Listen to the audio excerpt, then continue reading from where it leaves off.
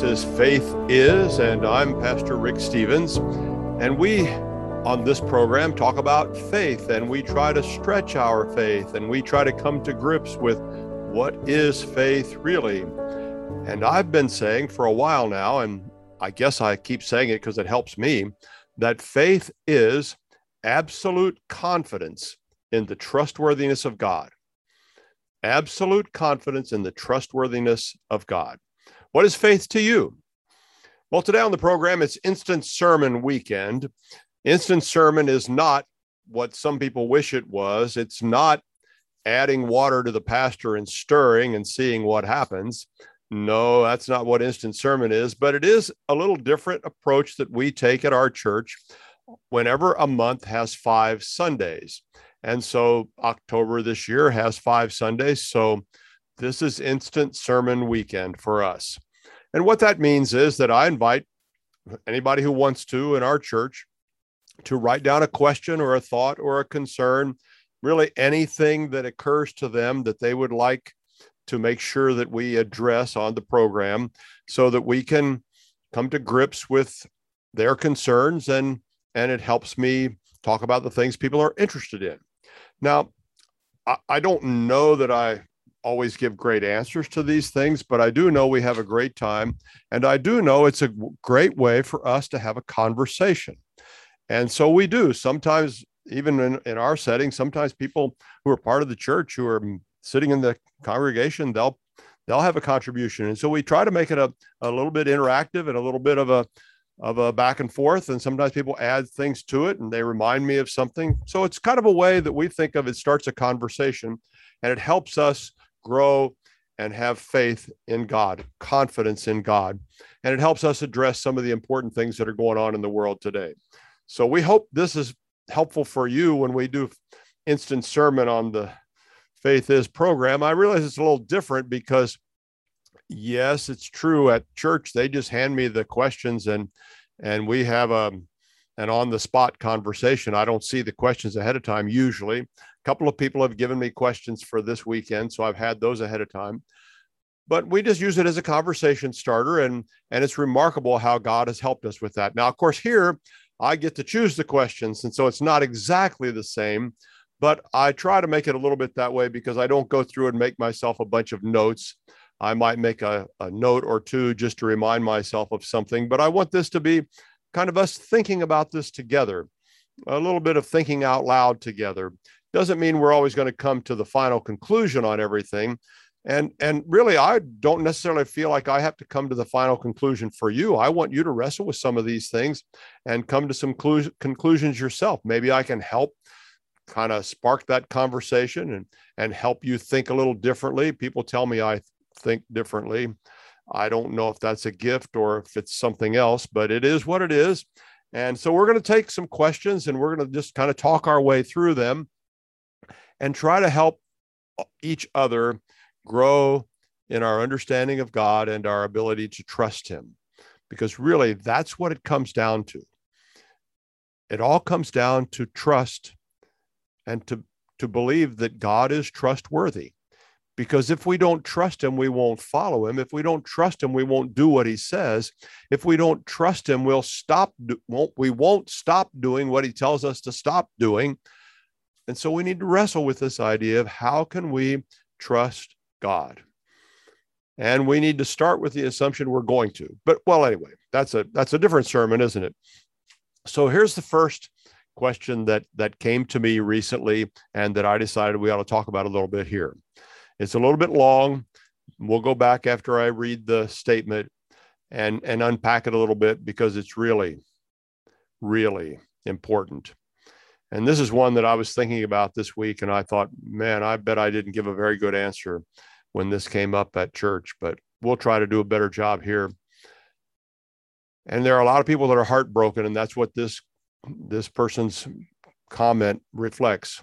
A real broken heart for a son. And a lot of us share that concern. And we want to help each other with it. So here we go. This person gave me this on their card for Instant Sermon Sunday a while back. I believe in prayer. I have been praying for years that my son will return to his faith and bring his family along with him. This hasn't happened. It's difficult to pray with confidence when prayers are unanswered. This will take a real miracle, but I believe God can do this. Sometimes I wonder if God has not answered this prayer because my own faith is weak at times. Plus, there is a lot of room for improvement in my own life. And that's the end of the question that was given me. It wasn't exactly a question, but you can hear the question in the comments that this person wrote. And our hearts go out to people like this, don't they? You may have friends, you may have family members.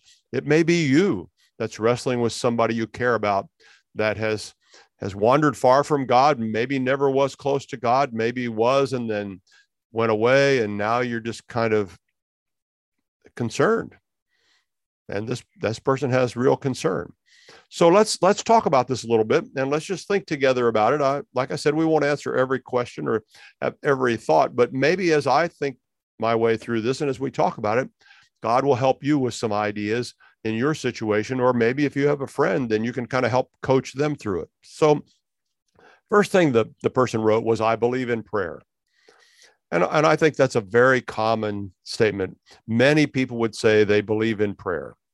They believe in it without reservation. They think we should pray. The question that I start to ask myself when I hear that statement and when I read some of what this person wrote to me here is, what do you mean when you say you believe in prayer? And I think there's a little cautionary note here for all of us. Do we believe in prayer in the way that if we pray, God is obligated to do what we want him to do? Is that what we mean when we say we believe in prayer? When we say we believe in prayer, do we believe that, well, God hears our prayers, and if we pray and we know it's something he wants to get done, will that not automatically happen then? God will do what we ask him to do because we're agreeing with what he wants to get done. What do we mean when we say we believe in prayer? Part of me, when I hear this, and some of you are going to need to be sitting down when I say this, okay? But a fairly large part of me when I hear this is I want to say to people, I believe in God. I don't believe in prayer. Prayer is just what the word we use for when we talk to God.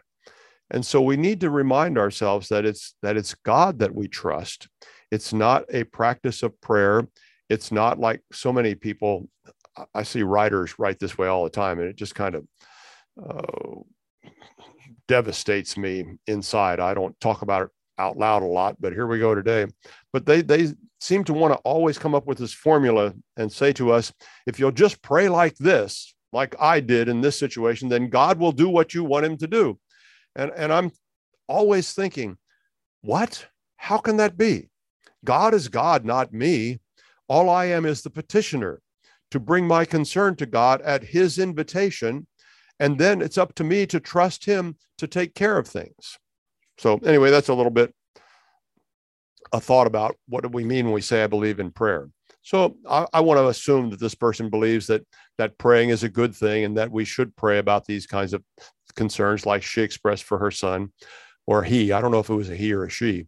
I guess I was assuming she because so many mothers express this kind of thing. So this person's concerned for their son. They've been praying for years that he would return to God and include his family. And to be sure, the writer is correct.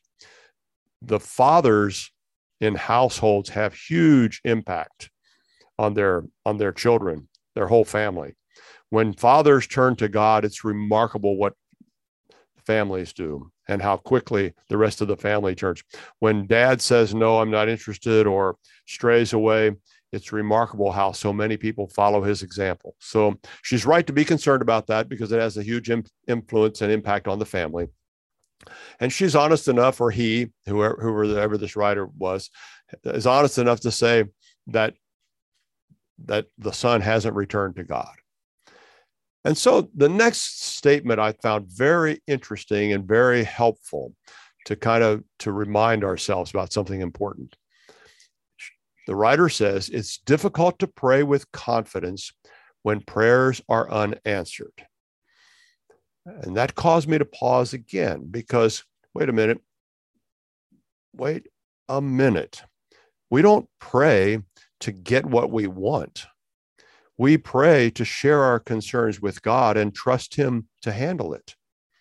So one of the things that okay, I guess some people might struggle with this, but one of the things that I want to say is that when we talk about praying with confidence, we don't pray with confidence that our prayers will be answered. We pray with confidence that we trust God. Now, faith is absolute confidence in the trustworthiness of God. So if we're going to pray with confidence, and many people, and this gets back to the people that want to tell us how to pray, then if we'll only follow their formula, God has to hear and He has to do what we say.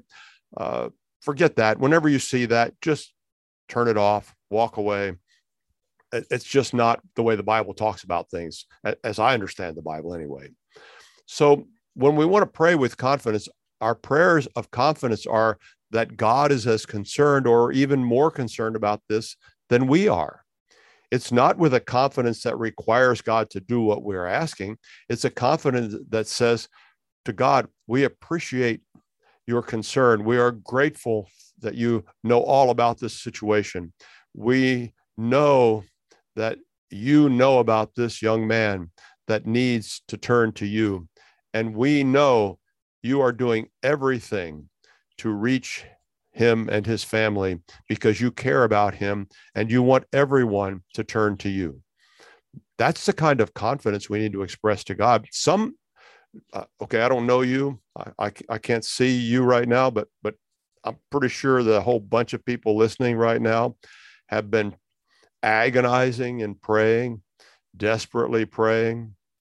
And could I suggest to you that you ought to just change that and start thanking God for his concern that he shares with you and that his heart is always toward people that need to come to know him and that he cares about this family that you're so concerned about, and just lift them to him with gratitude for them and for their lives and for his loving concern for them, and express your confidence to God and thanks that you know he is doing everything possible to persuade them to follow him. And the writer goes on to say that for this son to return to God would be a real miracle. Well, God works on people's hearts, and we can trust him to do that. And sometimes it seems like these things are just not possible, just not going to happen. And that's why we would say it takes a real miracle, and I understand that. But the writer also says, I believe God can do this. And that's part of what I mean when I'm saying we need to pray with confidence and thanksgiving that God is working on this. And we need to say to him, thank you. I know you're doing this, and I thank you for doing it. I know you will do everything you can to bring my son and his family back to you. That's confidence. That's belief. Now, then the writer takes a different turn a little bit and says this: sometimes I wonder if God has not answered this prayer because my own faith is weak at times. Plus, there's a lot of room for improvement in my own life. Well, yeah, I agree with that one for sure. There's a lot of improvement or room for improvement in all of our lives, isn't there? None of us are perfect. We don't pretend to be perfect, but we are stretching toward God's high calling. We are growing our faith because we are learning to trust him more. And you know, I don't know any place in the Bible that it puts such a heavy load on us that we have to have a perfect life for God to be concerned about the things we're concerned about. Now, we want to stretch, we want to do better, we want to grow in grace. We often use that expression, and I agree, we do. You do too, I want to, we all do. That's normal. But I don't know any place where God kind of dangles that out in front of us and says, well, if you would only, then I would. That's not the God of the Bible. The God of the Bible loves people, cares for them. He wants to coach us to improvement, not to point out our flaws so he can say, well, because of that, I don't have to do this. That is not at all the picture of God we get from the Bible. Not at all the picture of God we get from the life of Jesus that we see in Matthew, Mark, Luke, and John. Not at all. And it's also not about the strength of our faith. Okay, God is not up there in heaven with his arms crossed, looking down and saying, well, you keep working at it. As soon as your faith gets a little stronger, you do a few more reps on this workout system, or you run a few more laps down around the track. He's not saying that we have to somehow beef up our prayer or our faith. That's not it at all. God wants to help all people, and we need to change our prayers from prayers of anxious concern to prayers that express that concern with confidence in God. Let me give you a little example of that. It's not exactly this context, but I was really surprised at how this affected me. And I really haven't talked about this with anyone. I may have the opportunity sometime, but I thought it might be good and might be helpful for you. We have a few grandchildren, my wife and I, and one of those grandchildren had a trip to the emergency room earlier this week. And that gets our attention. You know, it's just kind of like, yikes, what's going on? And it was precautionary because they wanted to rule out appendicitis. Well, turns out it was appendicitis. So they didn't rule it out, they ruled it in. And you know, and I know, and we all pretty well know that means surgery, because they got to get that offending appendix out of there. Well, that hit me in a way I didn't expect. And I found myself being rather more distracted by that than I thought I should have been. Well, nothing is totally routine when it comes to stuff like that. When it's a kid, you always feel that.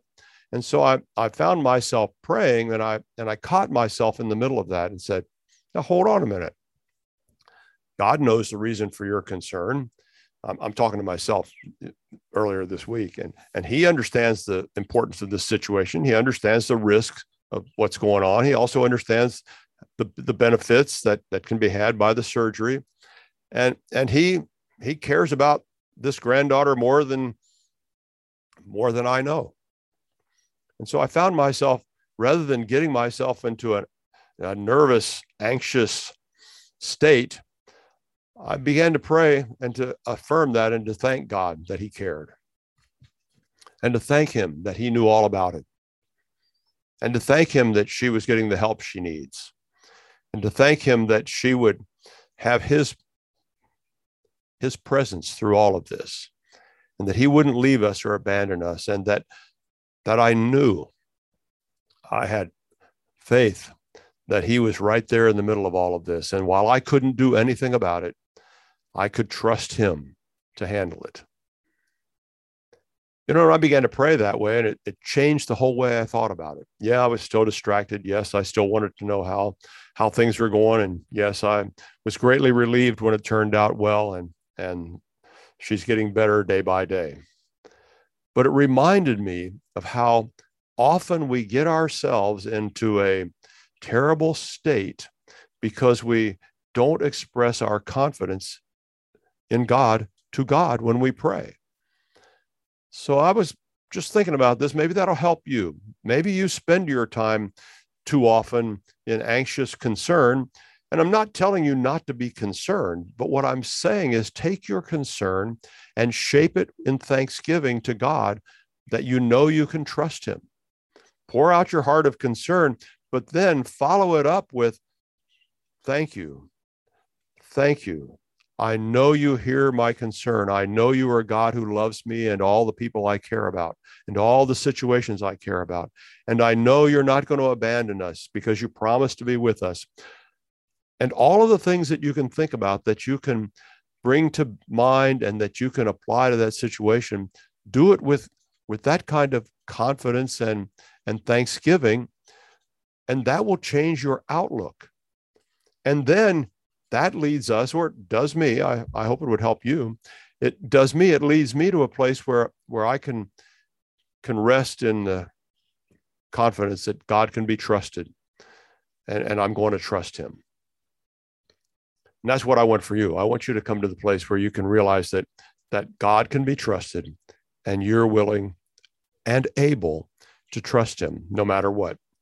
Now, see, part of that comes from your experience and mine we've been through some ups and downs in life, and we didn't like going through the downs, but we discovered that through it all, that we could trust in God, and that in amazing ways, God could take the bad things that happen in our lives, the lives of the people we care about, and in a way that I don't really know how to explain.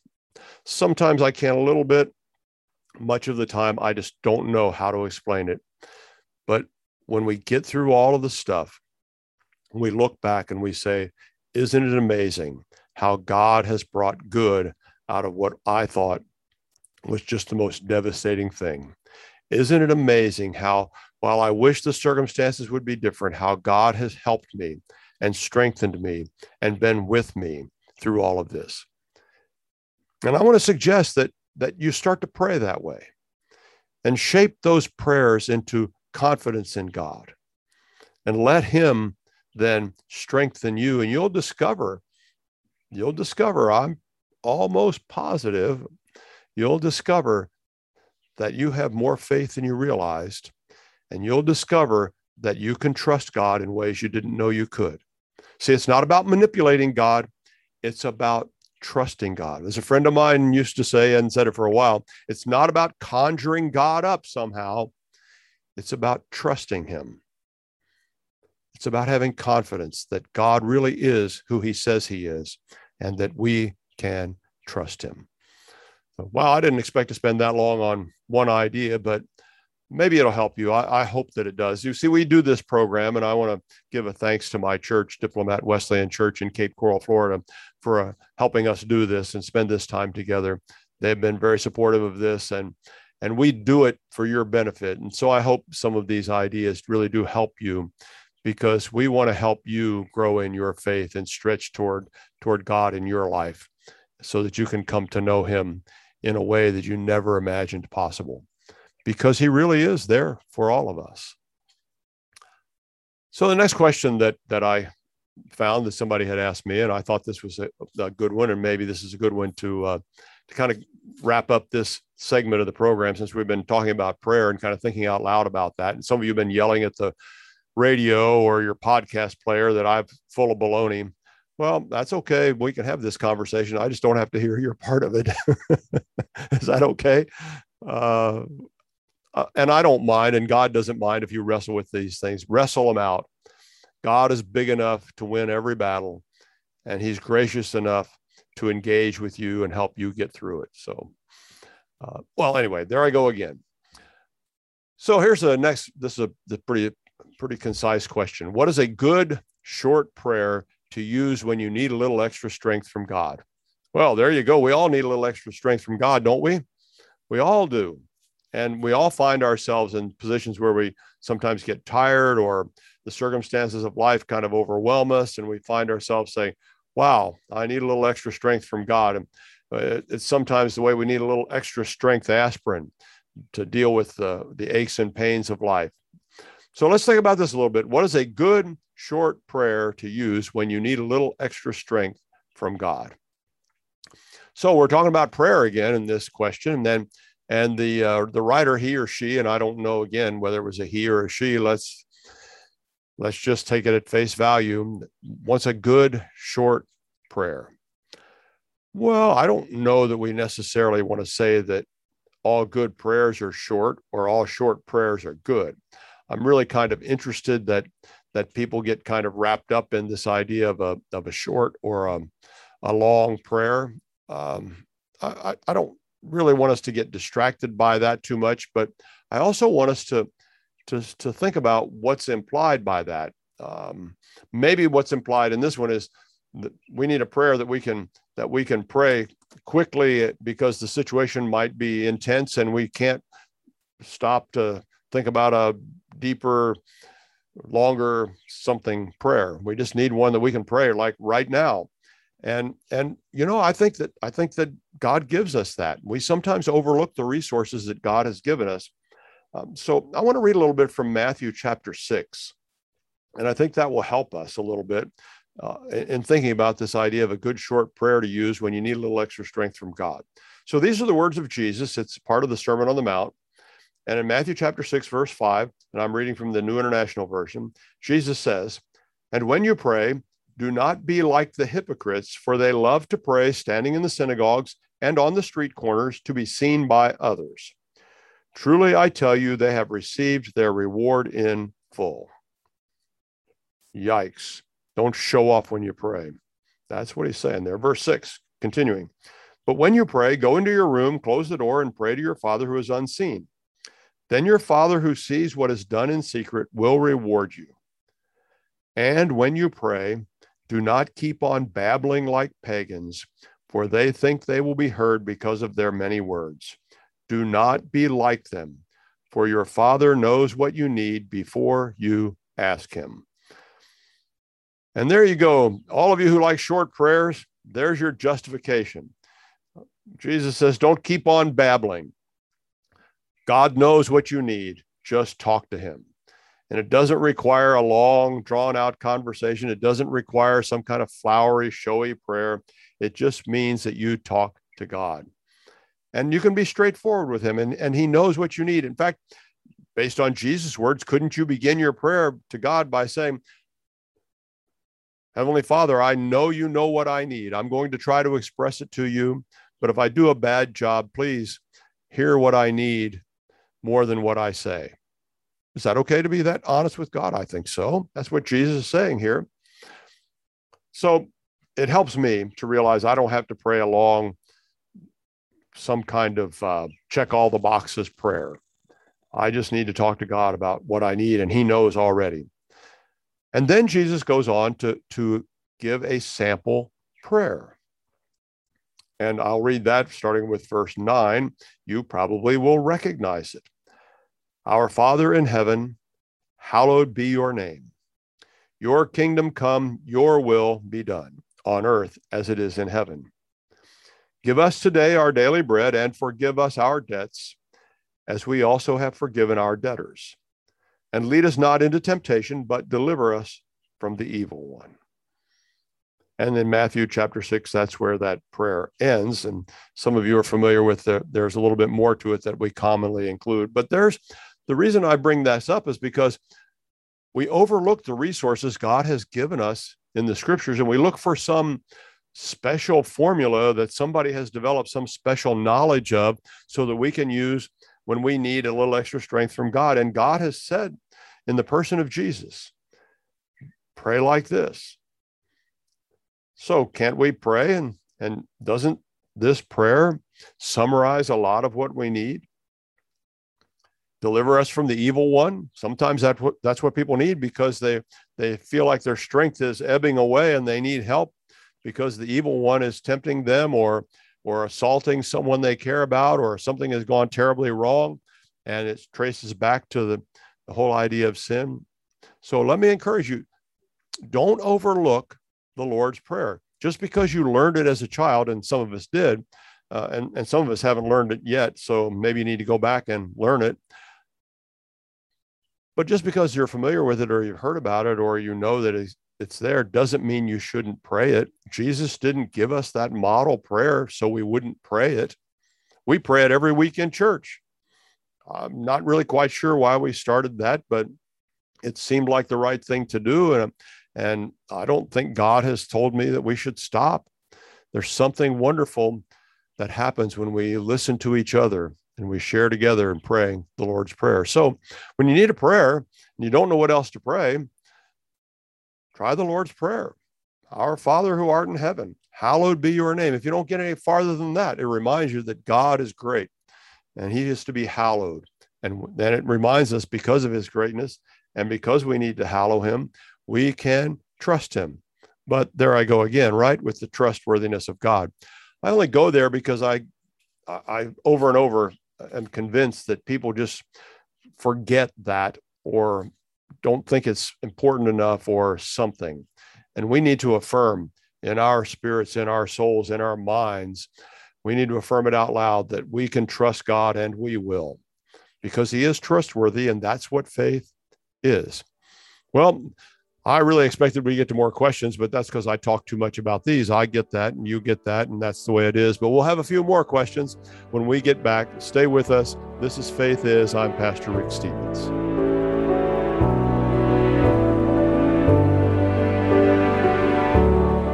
Let's get real. Let's get loud. On America Out Loud Talk Radio, this is McCullough Report. Are you tired of your tired vitamins? Consider Healthy Cell. These are pill-free vitamins that are in convenient gel packs. I like the Focus and Recall supplement. I use this a lot. You know, your brain uses a lot of energy, and it depends on a variety of micronutrients and vitamins. Boost your short-term focus and long-term brain power with Healthy Cell's Focus and Recall vitamins. So go to healthycell.com, use the code OUTLOUD, all capital letters, OUTLOUD, for a 20% off your first order of any Healthy Cell product. Let's get real. Let's get loud on America Out Loud Talk Radio. While the cancel culture is determined to destroy our history, bringing violence and terror to city streets, America Out Loud will enhance its own message of love and honor for the American traditions and constitutional values that have always been the backbone of what America means: life, liberty, and the pursuit of happiness. America Out Loud Talk Radio. Liberty and justice for all.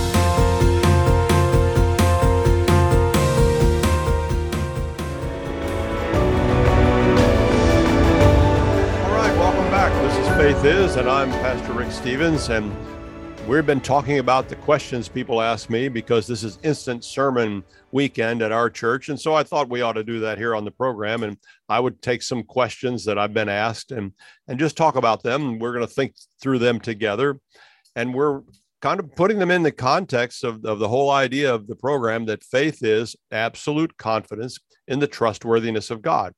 And so we've been talking about faith, and we've been talking about praying, and we're going to take a turn and talk about some other things. I'm just going to keep taking the questions as I laid them out here, and we'll see how we get along and answer as many of them as we can. And we'll come back to another instant sermon weekend in a few months when we have another 5-Sunday month. So here's the next question somebody gave me, and they probably see what's going on in the world around us, and they know of my concern for education and what's going on in our public schools in Florida.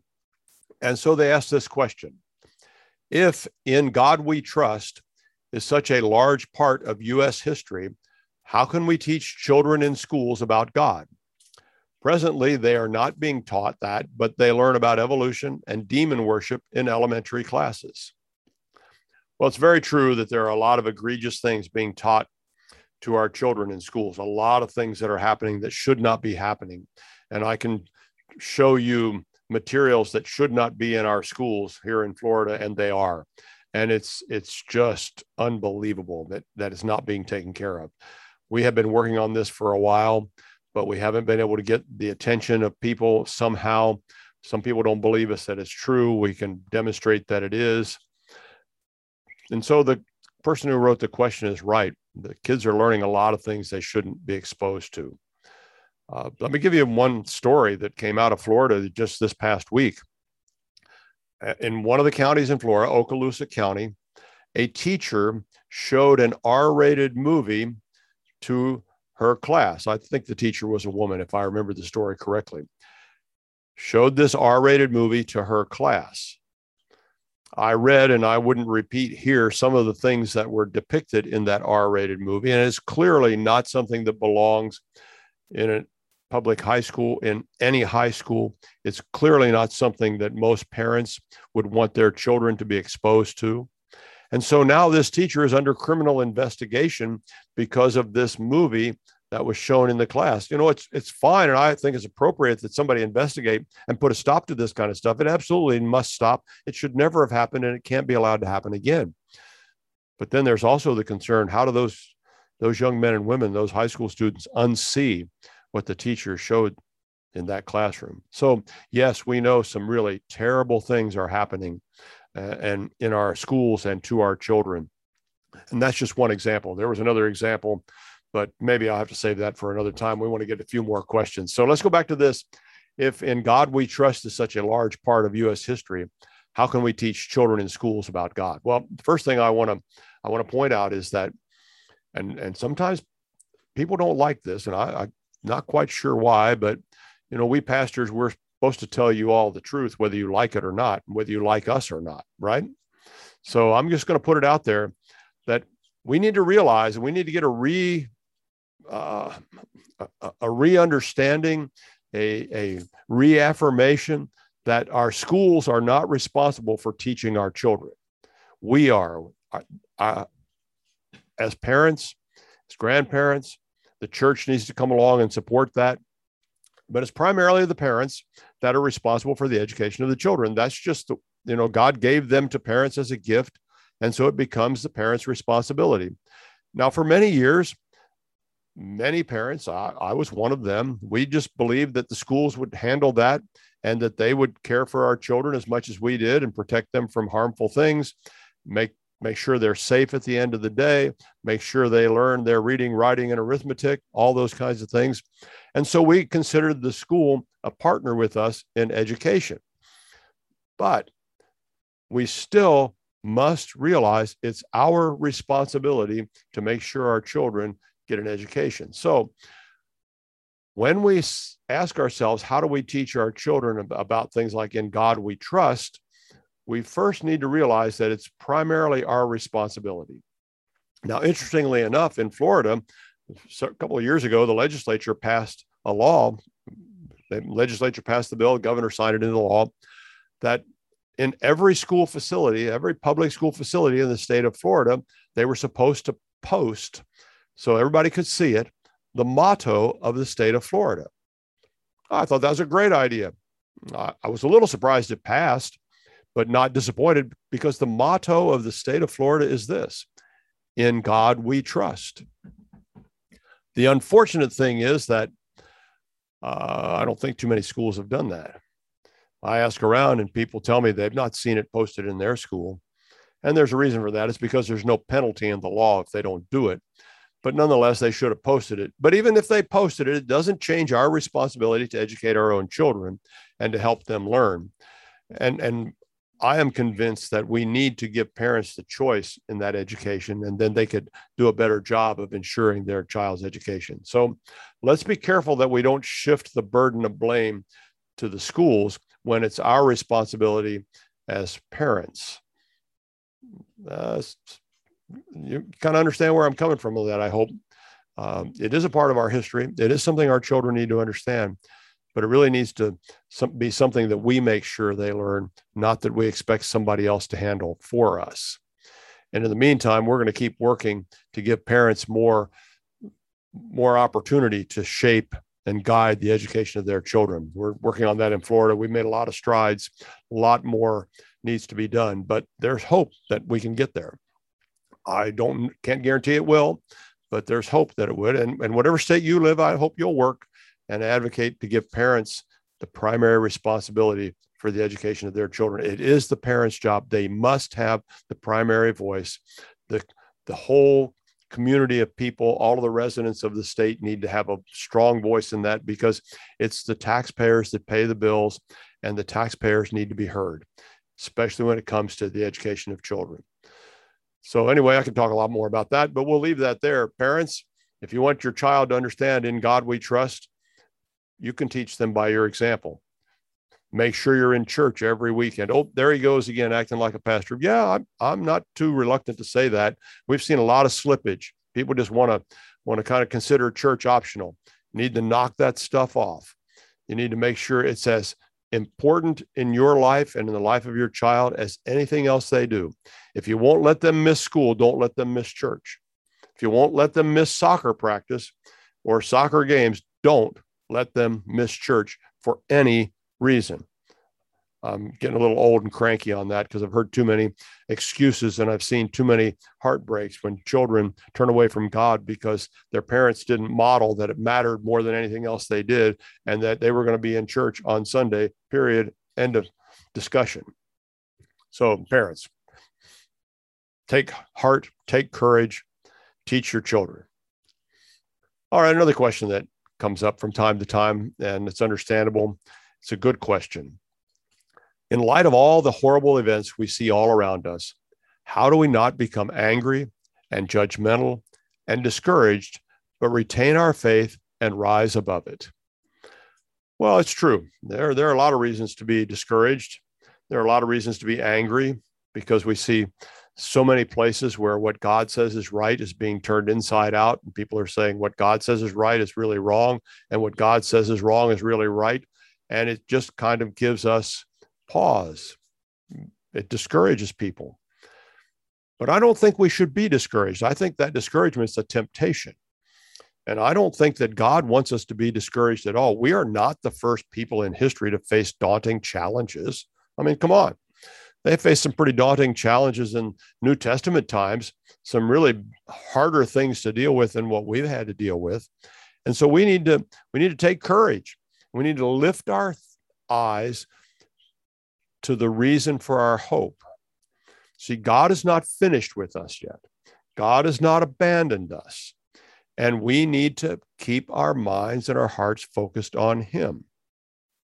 That helps us rise above the discouragements around us because God is able. We know that. God is concerned. We know that. God has not abandoned us. We know that.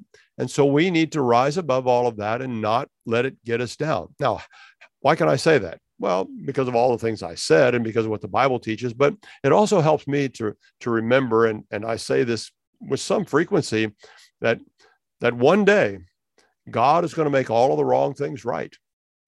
One day, all of the things that go on that we know offend God, that we know trouble God, that trouble us, that discourage us, one day, every wrong is going to be made right. That helps me a lot. Now, the person who wrote the question says, how do we not become angry? Well, sometimes we are angry in the righteous sense of that because we're angry that these things that are clearly evil are succeeding in some ways and they're hurting people. You see, the reason that we don't want to see horrible things happen, that we don't want to see people do horrible things, the reason we don't want people to sin is because it's bad for people.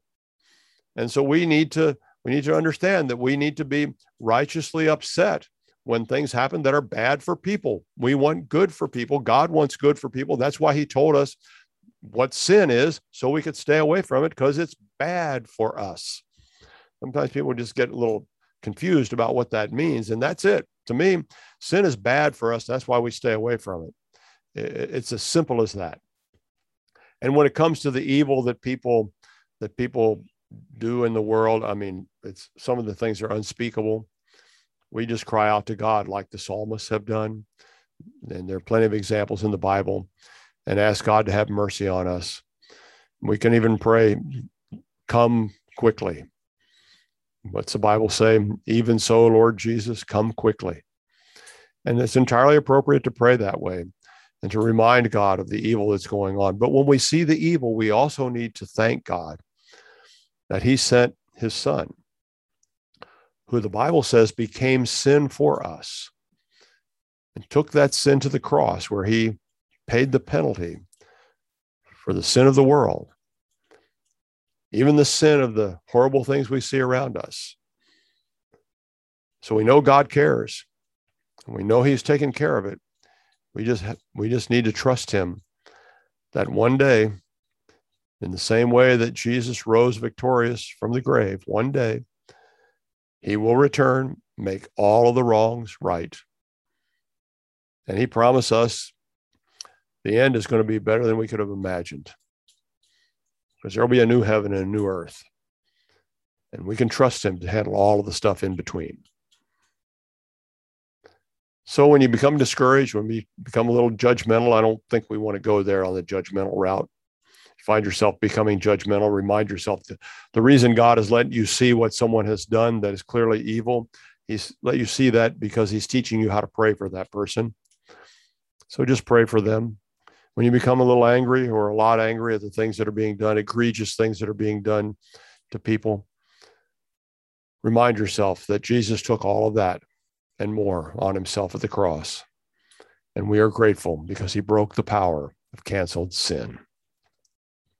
And everybody said, amen. Yes, I heard you. Thank you.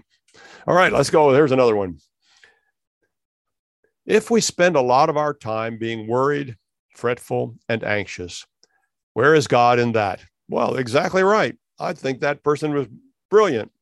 Exactly right. Where is God in worry, fret, anxiety? I don't think that's what God came to give. I think the Bible talks about how he came to give us peace of heart and mind. So we didn't have to be anxious and worried. And so I think the questioner may simply be asking that rhetorically. Where is God in that?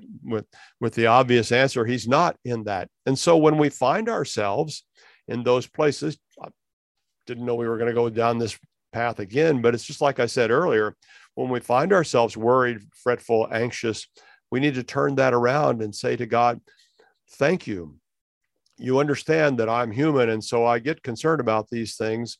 And I want to change that concern now to affirmation that you are right here with me and with the people I care about. I don't need to be worried. I don't need to be anxious because I know I can trust you and I'm going to trust you. Here's a way I read this recently. I don't think I can give you the exact quote and I don't have it right here, but here's a thought experiment. Okay. I want to check your memory. That's really what it is. I want to ask you, can you make a list of all of the things you were worried about a year ago? I mean, that's a memory test. Can you make a list of all the things you were worried about a year ago? Enough said, right? Yeah, enough said. We worry about things but life goes on and God goes on and we can trust him. And look what he does to our worries when we trust him. That's the point. All right, here's another question, and I think we'll have time to do this one. It's a little bit on the long side, but that's probably because the question's not long. My thoughts are probably a little on the long side, but let's tackle it. What are the best Bible verses that deal with temptation and forgiveness? That's an interesting question because it's not really just about best Bible verses. It's about what we do with what God says in the Bible. And it is true we need to deal with temptation and forgiveness because they are real issues. We need to be forgiven and we need to forgive. Fair enough? Fair enough. Okay, so let's talk about God's forgiveness. And the first verse that comes to many of our minds may have come to your mind when you begin to think about what are the best Bible verses that deal with temptation and forgiveness is 1 John 1:9. And the NIV says this, New International Version says this: if we confess our sins, he is faithful and just and will forgive us our sins and purify us from all unrighteousness. That's pretty straightforward. If we confess our sins, he's faithful and just and will forgive us our sins and purify us from all unrighteousness. So forgiveness is possible. It is a gift from God. It is dependent, according to this verse, on our willingness to own up to our sins. That's a big deal. Now, some people have trouble. I think that's the error of our times, is people don't want to come to grips with the reality that they've sinned. They want to explain it away. And I think that's one of the reasons people have trouble with trusting God, is because they know how guilty they are and they just don't know what to do with that. They just don't know there's hope for them.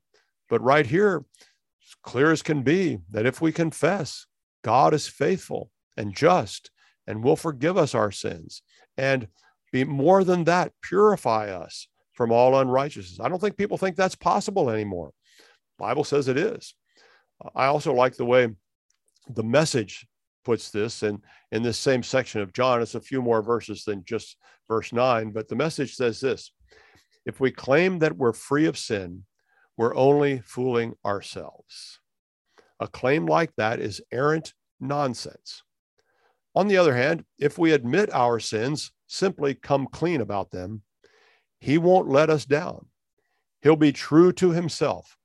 He'll forgive our sins and purge us of all wrongdoing. So it starts out in that little extended passage that I read that we're only fooling ourselves if we think that we haven't sinned. And so we need to own up to it. When we do what God says don't, or when we refuse to do what God says we need to do, it's simple. It's what God calls sin. It's not complicated. We make it complicated because we want to talk ourselves out of it or try to justify ourselves or something. And the Message translation puts it so well that if we claim that we're free of sin, we're only fooling ourselves. A claim like that is errant nonsense.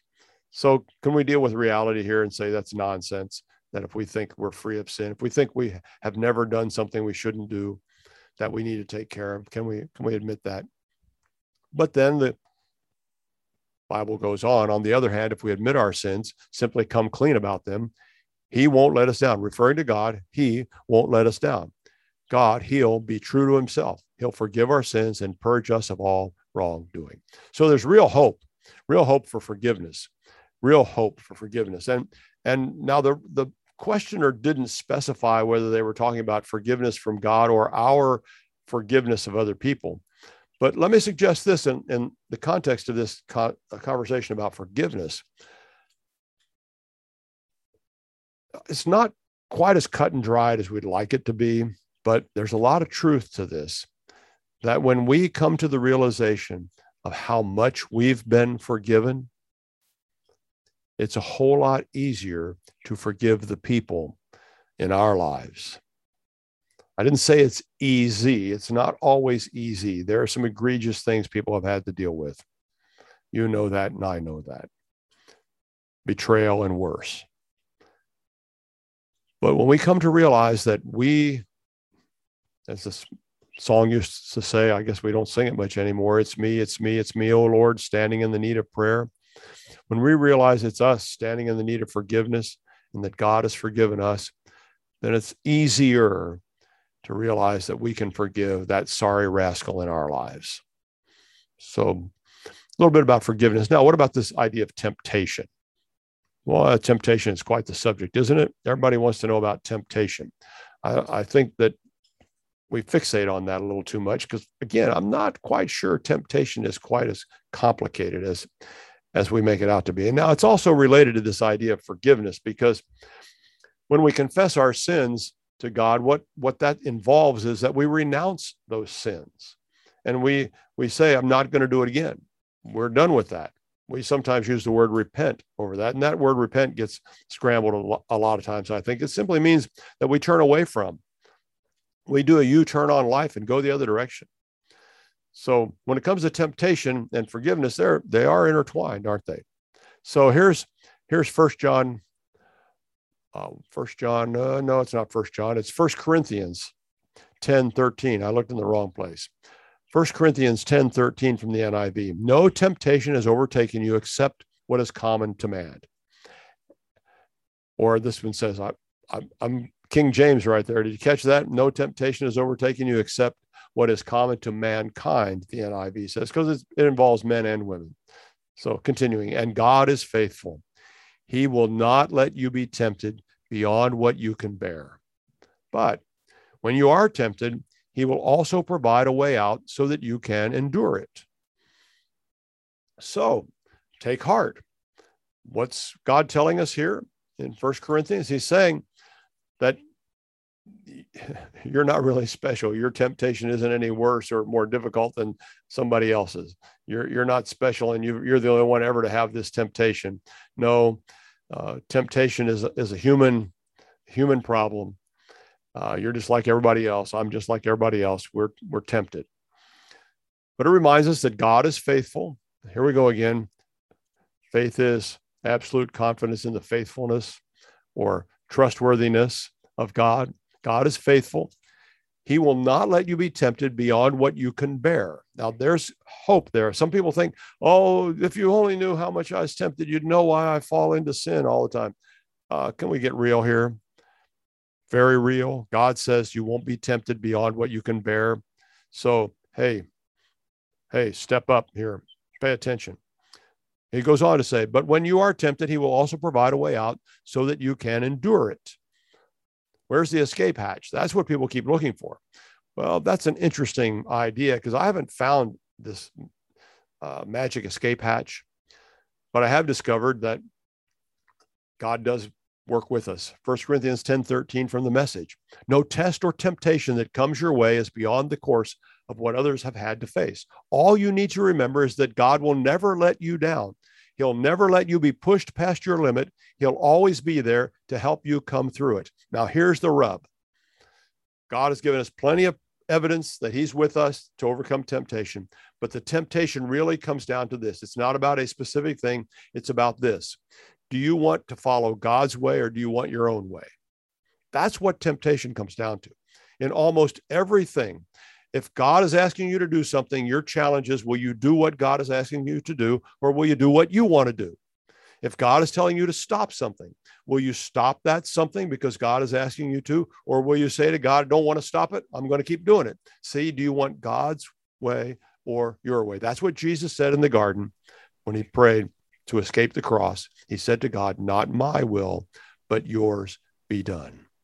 That is the battle of trusting God right there. When we can come to the point that faith is absolute confidence in the trustworthiness of God, and we will trust him enough to do what he says or to stop doing what he says to stop doing. Let's stretch toward God's high calling. Let's be that kind of trustworthy, faithful people that have that kind of confidence in God. I'm Pastor Rick Stevens, and I'll be back again next week. We'll talk some more. In the meantime, you be faithful and trust him. Amen.